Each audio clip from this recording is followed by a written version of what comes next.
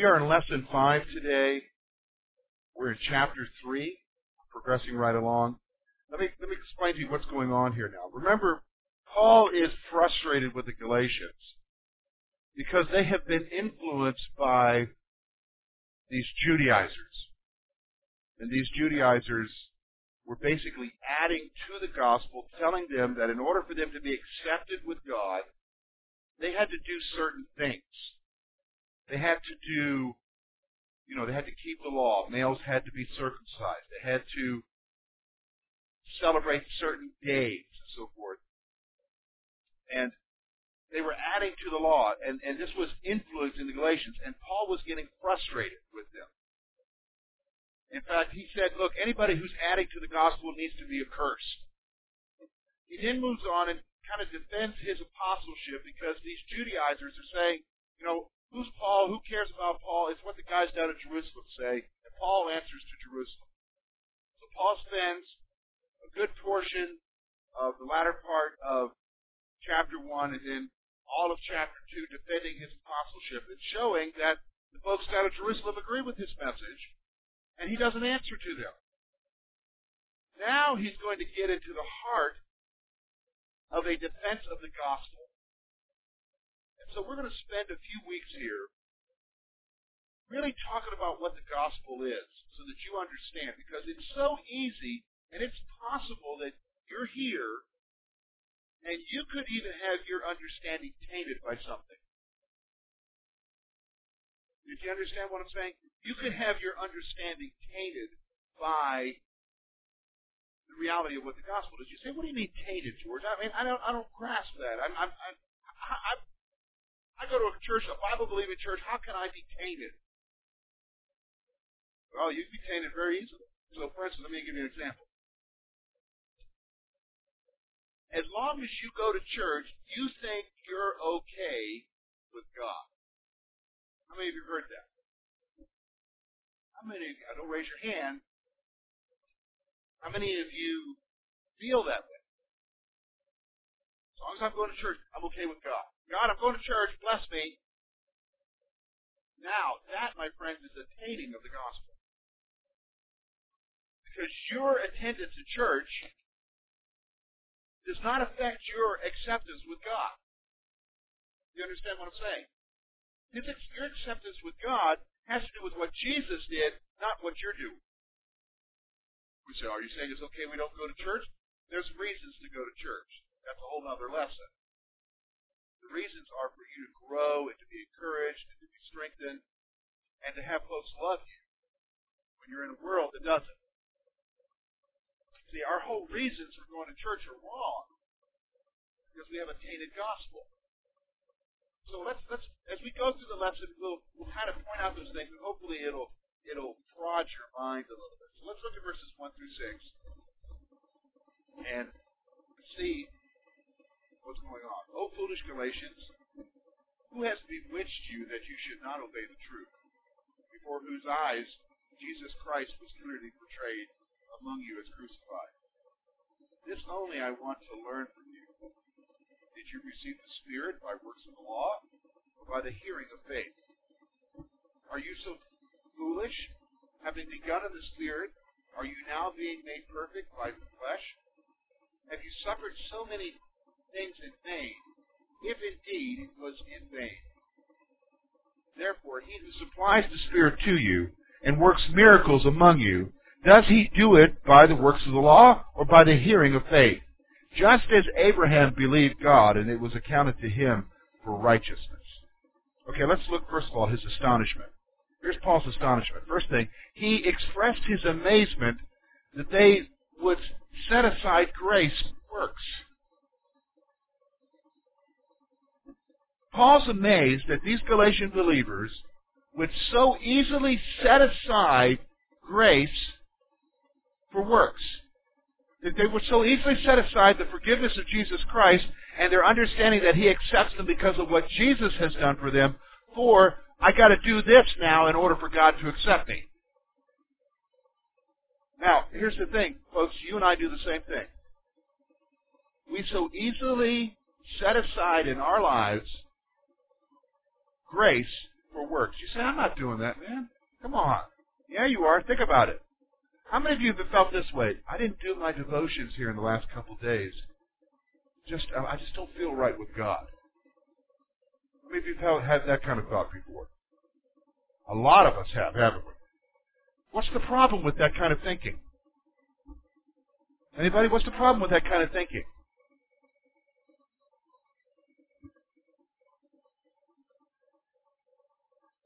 Okay, did you hear what he's saying? Christ is grading me on my devotional time, not on His love. Notice, and that's a good word, grading me. You know, you ever notice, how many of you had to bring your report card home to your mom or dad, and when it wasn't good, you know, you knew you were in for it. But when it was good, maybe you got a reward. Maybe they gave you $1, or, you know, it was $1 in my day. Maybe it was $10 for you or something, or 50 cents depending on when you grew up, or maybe you didn't get anything, just an attaboy. But that was a reward because you did what you needed to do. See, we're trained that way. And the thing is that we can so easily get caught up in works, basing our works on acceptance as the basis for acceptance with God, rather than realizing our acceptance with God has nothing to do with us. Our acceptance with God has to do with Jesus Christ.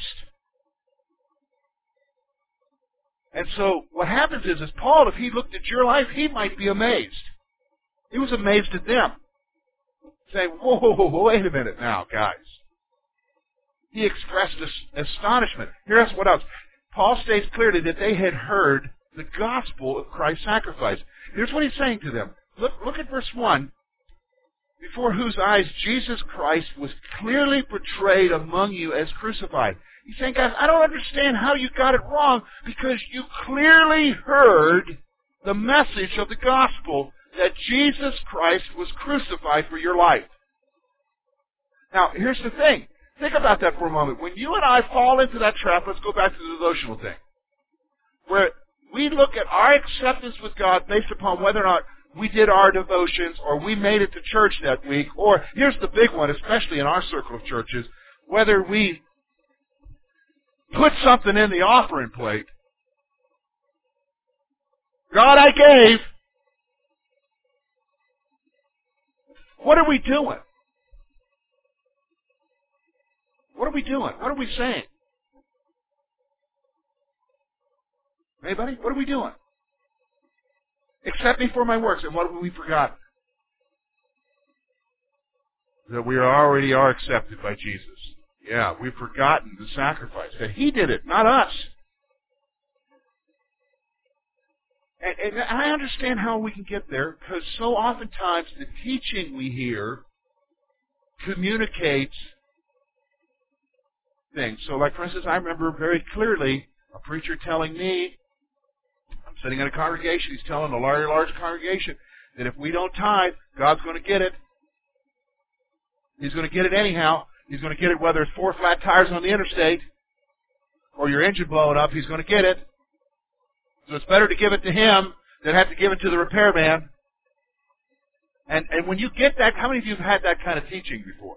Okay? When you get that kind of teaching, you begin to think, oh, I better do certain things for God to show His favor to me, for God to accept me. Or how many of you had this happen? You go about, life happens, you have a terrible day that day. I mean, everything does go wrong. You do have 4 flat tires on the interstate. And here's what happens. You immediately begin to say, oh, God's getting at me for not doing my devotions the last week. Oh, I knew I should have been at church. Do you know what I'm saying? You're laughing, Gene, but there are people who think that way.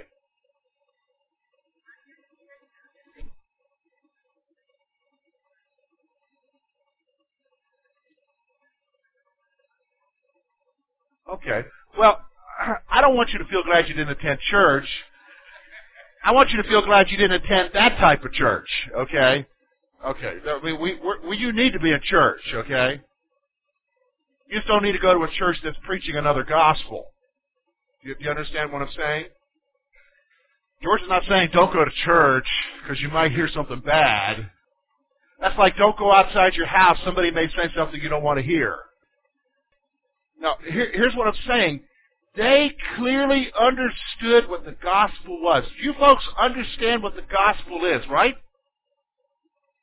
The death, burial, and resurrection of Jesus for you. And that is the basis of your acceptance with Christ. It's not this other stuff. We add it. And we confuse it then. You understand what I'm saying? We confuse it. Now, here's Paul's questions. He's going to ask them a series of questions here to get them understanding how far they've drifted away from the gospel. So here's what Paul asked them: if they had received the Holy Spirit through works or through faith. This is a good question, my friends. Did you get the Holy Spirit because of something you did? Or was it because of your faith that the moment you trusted in Jesus Christ, the Holy Spirit entered into your life as your seal, as your guarantee of redemption? This is what Ephesians would tell us. So, is it through something that you've done? So, next question. Having started by faith, do they believe that perfection comes through works? So here's the thing. He's saying now, okay, guys, you started out in faith, trusting in Jesus, but now somehow you come to think now that in order for you to be a good Christian, you've got to do stuff. And look specifically at what he's saying here, verse 3. He says this: are you so foolish? So, I mean, when's the last time you told somebody if they're foolish? You weren't saying it as a nice way, were you? Are you so foolish here, having begun in the Spirit, that you are now made perfect by flesh? He's saying here, is your maturity based upon what you're doing in Christ? My friends, maturity in the spiritual life comes through the Spirit, not through your action. Because here's the thing, I'm going to be honest with you. I have seen, some of you have been in church a whole lot longer than I have. I have seen over the years older Christians who do all the right things, but they're still babies. You know what I mean by that? They're still just as immature as they were 30 years before. So perfection obviously doesn't come by what? Doing all the right things. It comes through what? Faith. Faith in what? Jesus and what He's done for you. See, this is Paul. He's striking at the heart of it here. He goes on, he's got one thing concerning their suffering. He's going to remind them of something else here. He said, Paul asked if their suffering for the faith in Jesus Christ was in vain. So he's going to go one step further here. Look at verse 4. He says this. He says, have you suffered so many things in vain, if indeed it was in vain? Here's what he's saying, guys. The persecution that you're facing because you're a believer, because people mock you and people criticize you for your lifestyle, it was all of that in vain. No. It was because of Jesus and your faith in Him, not because of what you're doing. Not because of what you're doing. So he goes on, one final question. He talks about the work of the Spirit. Verse 5, the work of the Spirit in their midst is a result of faith, not of works. And let me just stop for a moment. Can I tell you why that they would so easily fall into this trap? Because these Galatian believers were Gentiles, so they obviously went to pagan temples before, worshiping false gods. And the pagan system was based upon manipulation. So when they would do sacrifices, or when they would do whatever, offering incense, or doing whatever that their religion called them to do, it was all in order to manipulate that God to do what they wanted Him to do. So when these Judaizers come along and they say, you've got to do these certain things in order to be accepted with God, it's so easy for them to fall into that trap and say, okay, yeah, we've got to do this, because it fits with the false religion, that you've got to somehow manipulate God to do His work. And here's what he's saying. Is the Holy Spirit's work in your midst the result of manipulation in your efforts? Or is it the result of faith because you believe Him to do the work? See, let me just stop for a moment. Can I be honest with you? Isn't that what we do? We're all guilty of it. We need God to answer us, so all of a sudden we become holy Joes for the moment. We do our devotions even more. We pray even longer. We even try to phrase our prayers the right way with God. Ever done that kind of thing where before you pray, you're formulating in your mind what you're going to say to Him? Let me ask you quick, how far would I get with Lori if I say, Lori, we're going to have a talk later, and I want to have a talk with you about something, and she's in the kitchen, and I'm in the living room, and she overhears me practicing what I'm going to say to her. And what? Yeah, so, okay, George, if she says this is how I'm going to respond. That'll be a good one. And if I say this, maybe this will get her to do this. How far am I going to get with Lori when we do have our conversation? Why? Because she heard me, what? Practicing my manipulation. Can I tell you something, folks? He hears you when you practice before you pray. In fact, isn't that what Jesus says in Matthew? He knows what you have need of before you pray. I'm not going to get far. Don't believe me. If I'm going to practice, I'll practice here at the office, not at home. So, all right. So here's what I'm trying to say to you. The work of the Holy Spirit is because of faith, not because of manipulation. Now let's just stop for a moment. Everything that he's questioning them about reveals that our tendencies are more human than they are faith-based. You hear what I'm saying? Our tendencies are more human than they are faith-based. Our tendencies are we operate with God the same way we operate with each other. Because don't we manipulate each other? Let's be honest, don't we? Don't we manipulate our spouses? We know what buttons to push. We know when to get out of Dodge. You know what I'm saying? Now for ladies, it's easier than men because we have no clue about you. I mean, we're confused, you know. But the reality is, it's a natural human tendency to fall into this, and this is what Paul's trying to tell them. Guys, you are reverting back to the works of the flesh. And the works of the flesh could never gain you acceptance with God. It's got to be the work of the Spirit. So then he goes on to verse 6 now, and he gives the example of Abraham. Our example is Abraham, who was declared righteous because of his faith in God. Our example is Abraham, who was declared righteous because of his faith in God. So look at verse 7 through 9. We're going to talk about Abraham now. Therefore know that only those who are of the faith are sons of Abraham. And the Scripture, foreseeing that God would justify the Gentiles by faith, preached the gospel to Abraham beforehand, saying, in you all the nations shall be blessed.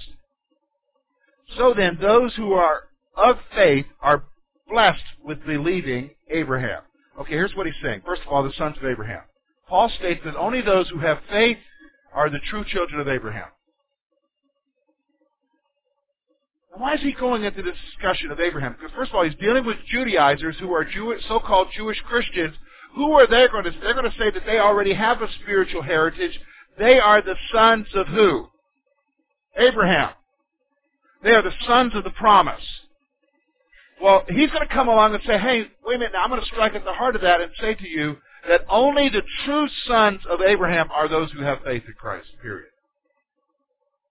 They're the true sons. That's the true sons. He goes on now. The Scripture foresaw that the Gentiles would be justified by faith. Here's what he's saying. Look with me at verse 8. And the Scripture, foreseeing that God would justify the Gentiles by faith, preached the gospel to Abraham beforehand, saying, in you all the nations shall be blessed. Here, all the way in the beginning, is what Paul's saying. All the way back to Abraham. 4,000 years ago, folks. Jesus, God knew that justification of us would take place through what? Faith. That's what he's saying. Here's what he's saying. This was proclaimed to Abraham when the promise to the nations was given to him.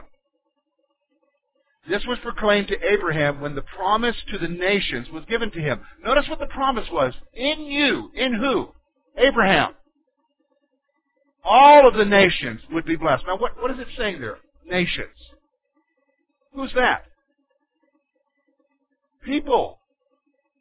Now, let me just stop for a moment so you understand. When the Bible talks about nations, it's not talking about geographical boundaries like we have today. It's talking about ethnicities. In you, all the ethnicities of the world. Because you understand, when we have boundaries like the U.S. and Canada and Mexico, those are all things that have been really in the last few hundred years that have been established. What we're talking about, though, is ethnic peoples.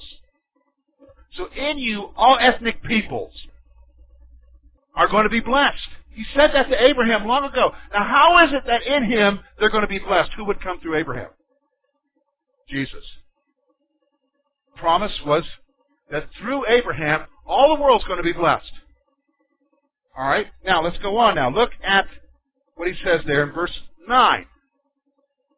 Paul states that only those who truly have faith will be blessed with Abraham.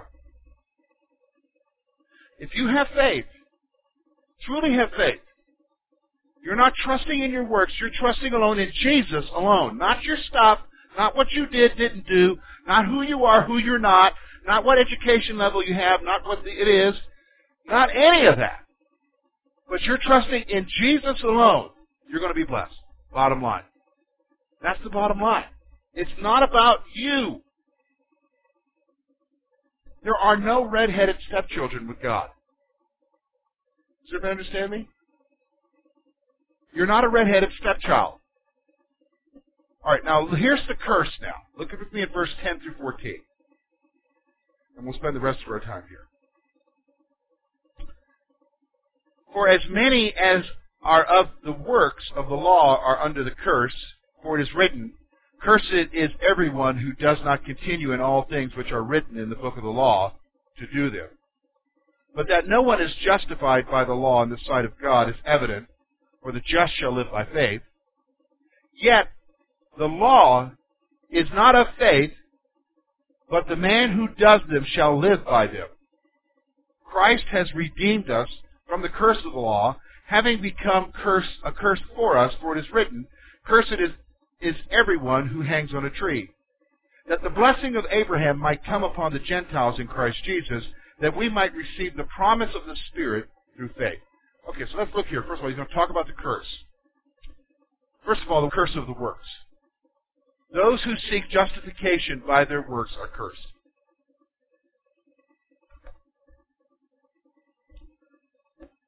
He's saying to them, guys, if you're thinking that whether or not you get circumcised, whether or not you keep the new moons and the festivals, whether or not you eat certain foods, whether or not you dress certain ways, whether or not you do certain things, is going to gain your acceptance with God, let me just go ahead and tell you right now, you're cursed. You're cursed. Here, let me bring it to us.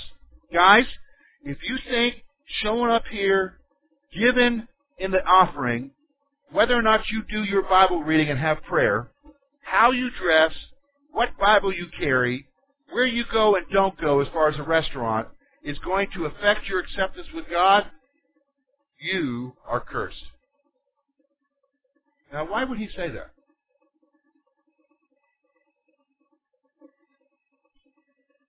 Okay, salvation is by faith, not works. That's good, Bruce. What else? Why else would he say that? If I live my life in accordance with that, am I going to be perfect doing all that? Can I perfectly do all that? Because here's the thing. I used to love it, and, I'm glad we don't do this, but I was in a church where perfect Sunday attendance, and they would give you a commentary set. How many of you have had that where if you're there every Sunday, you'll get a commentary set, or you'll get a Bible, you'll get a leather-bound Schofield or something. Now, what happens if you get sick?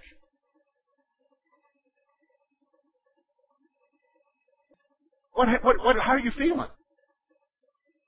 Yeah, you are feeling sick. Why are you feeling sick? I mean, forget the real sickness. You're feeling gut sick now. Why? You didn't get the prize, but you also didn't really live up to the norm, the standard. You understand what I'm saying? You didn't live up to the standard. So now, therefore, there must be what? Something what?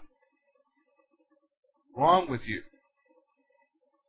And you say, that's pretty ridiculous. Well, let me tell you something. I have witnessed a lot of people who come to church and then all of a sudden they don't come to church anymore. Why? They're guilty. Because they missed 1 or 2 Sundays, and now, because they missed 1 or 2 Sundays, well, I can't go back. Why? Well, it's embarrassing. Why is it embarrassing? I'll tell you why it's embarrassing. Because their basis of acceptance is based upon what? They're doing, rather than their acceptance with God. Do you not think that God understands that sometimes you're not going to do everything right?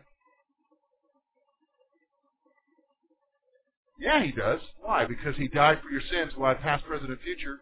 First of all, I don't think it's a sin if you miss church. Now, it can become a sin. You understand? It can become a sin.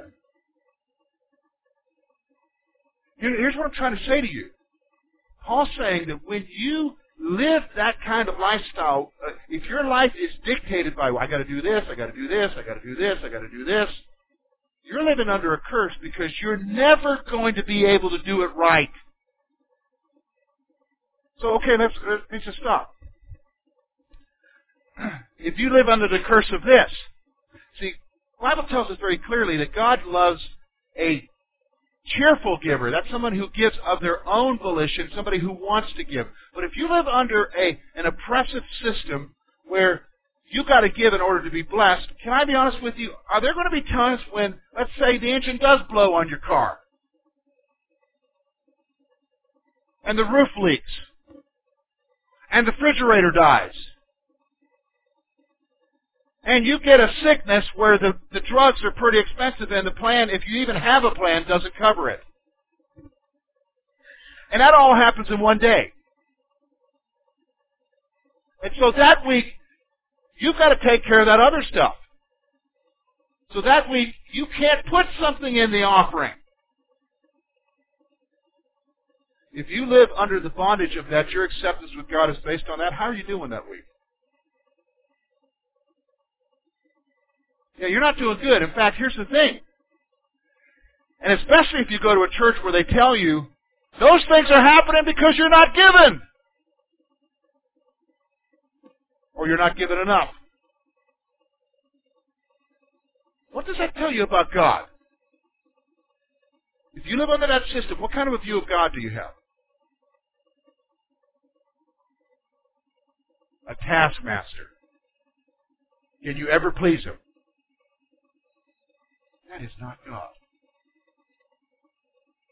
Do you understand why when you live under that kind of bondage, it's a curse?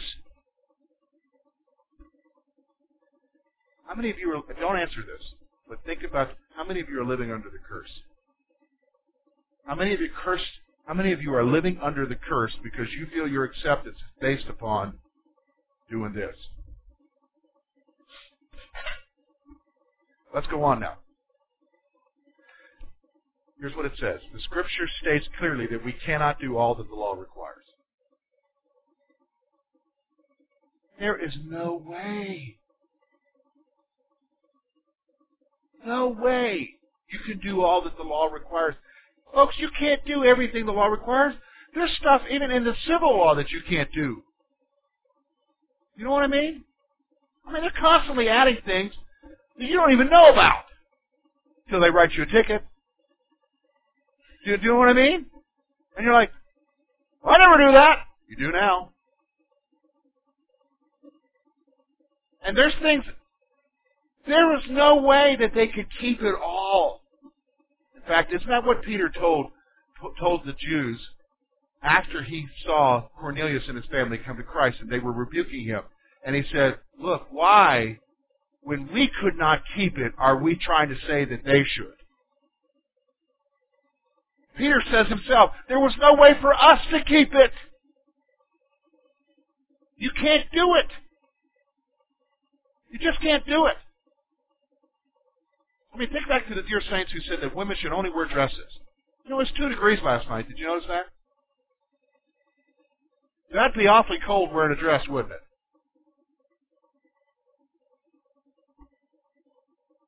I mean, think about that. I mean, you're going to wear what you got to do to stay warm.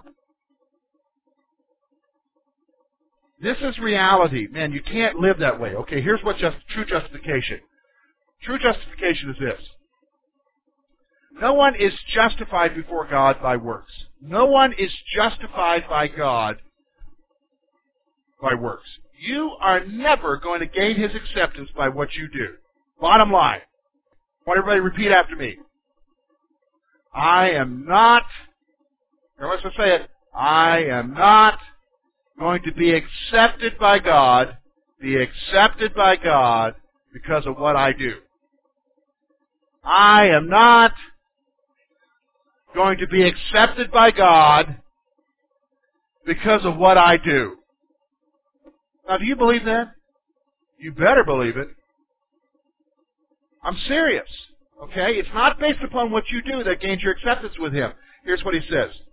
One is justified before God by faith in Jesus Christ. One is justified by God, before God, by faith in Jesus Christ. Now here's what he's going to say now. So you got the law, you got faith. How does that work together? Here's what he's saying. The law and faith are mutually exclusive.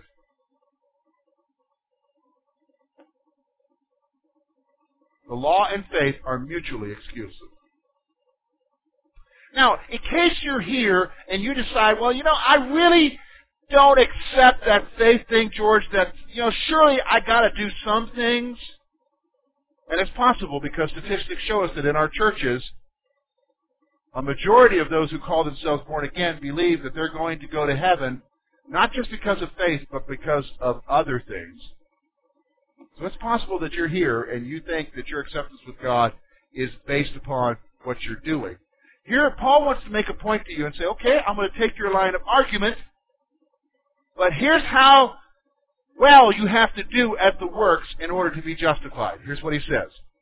Only perfect adherence to the law will justify a person before God.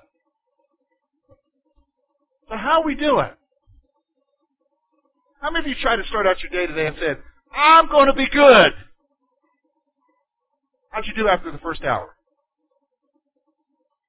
Were you? Were you? No. You can't. There's no perfect adherence. Nobody can do it. Only one did it. And He was Jesus. And may I remind you, He was fully God and fully man. There was no sin in Him. The problem is we have sin in us. Let's go on now. He talks about being redeemed. Jesus redeemed us from the curse through His sacrifice. Jesus saved us from that bondage, my friends. Jesus saved us from the bondage of thinking it's about what you do. He took care of that. So then he talks about the blessing, and here's where we're going to finish up. Christ died that the blessing of Abraham would come on the Gentiles. Aren't you glad for that? Because you and I are Gentiles.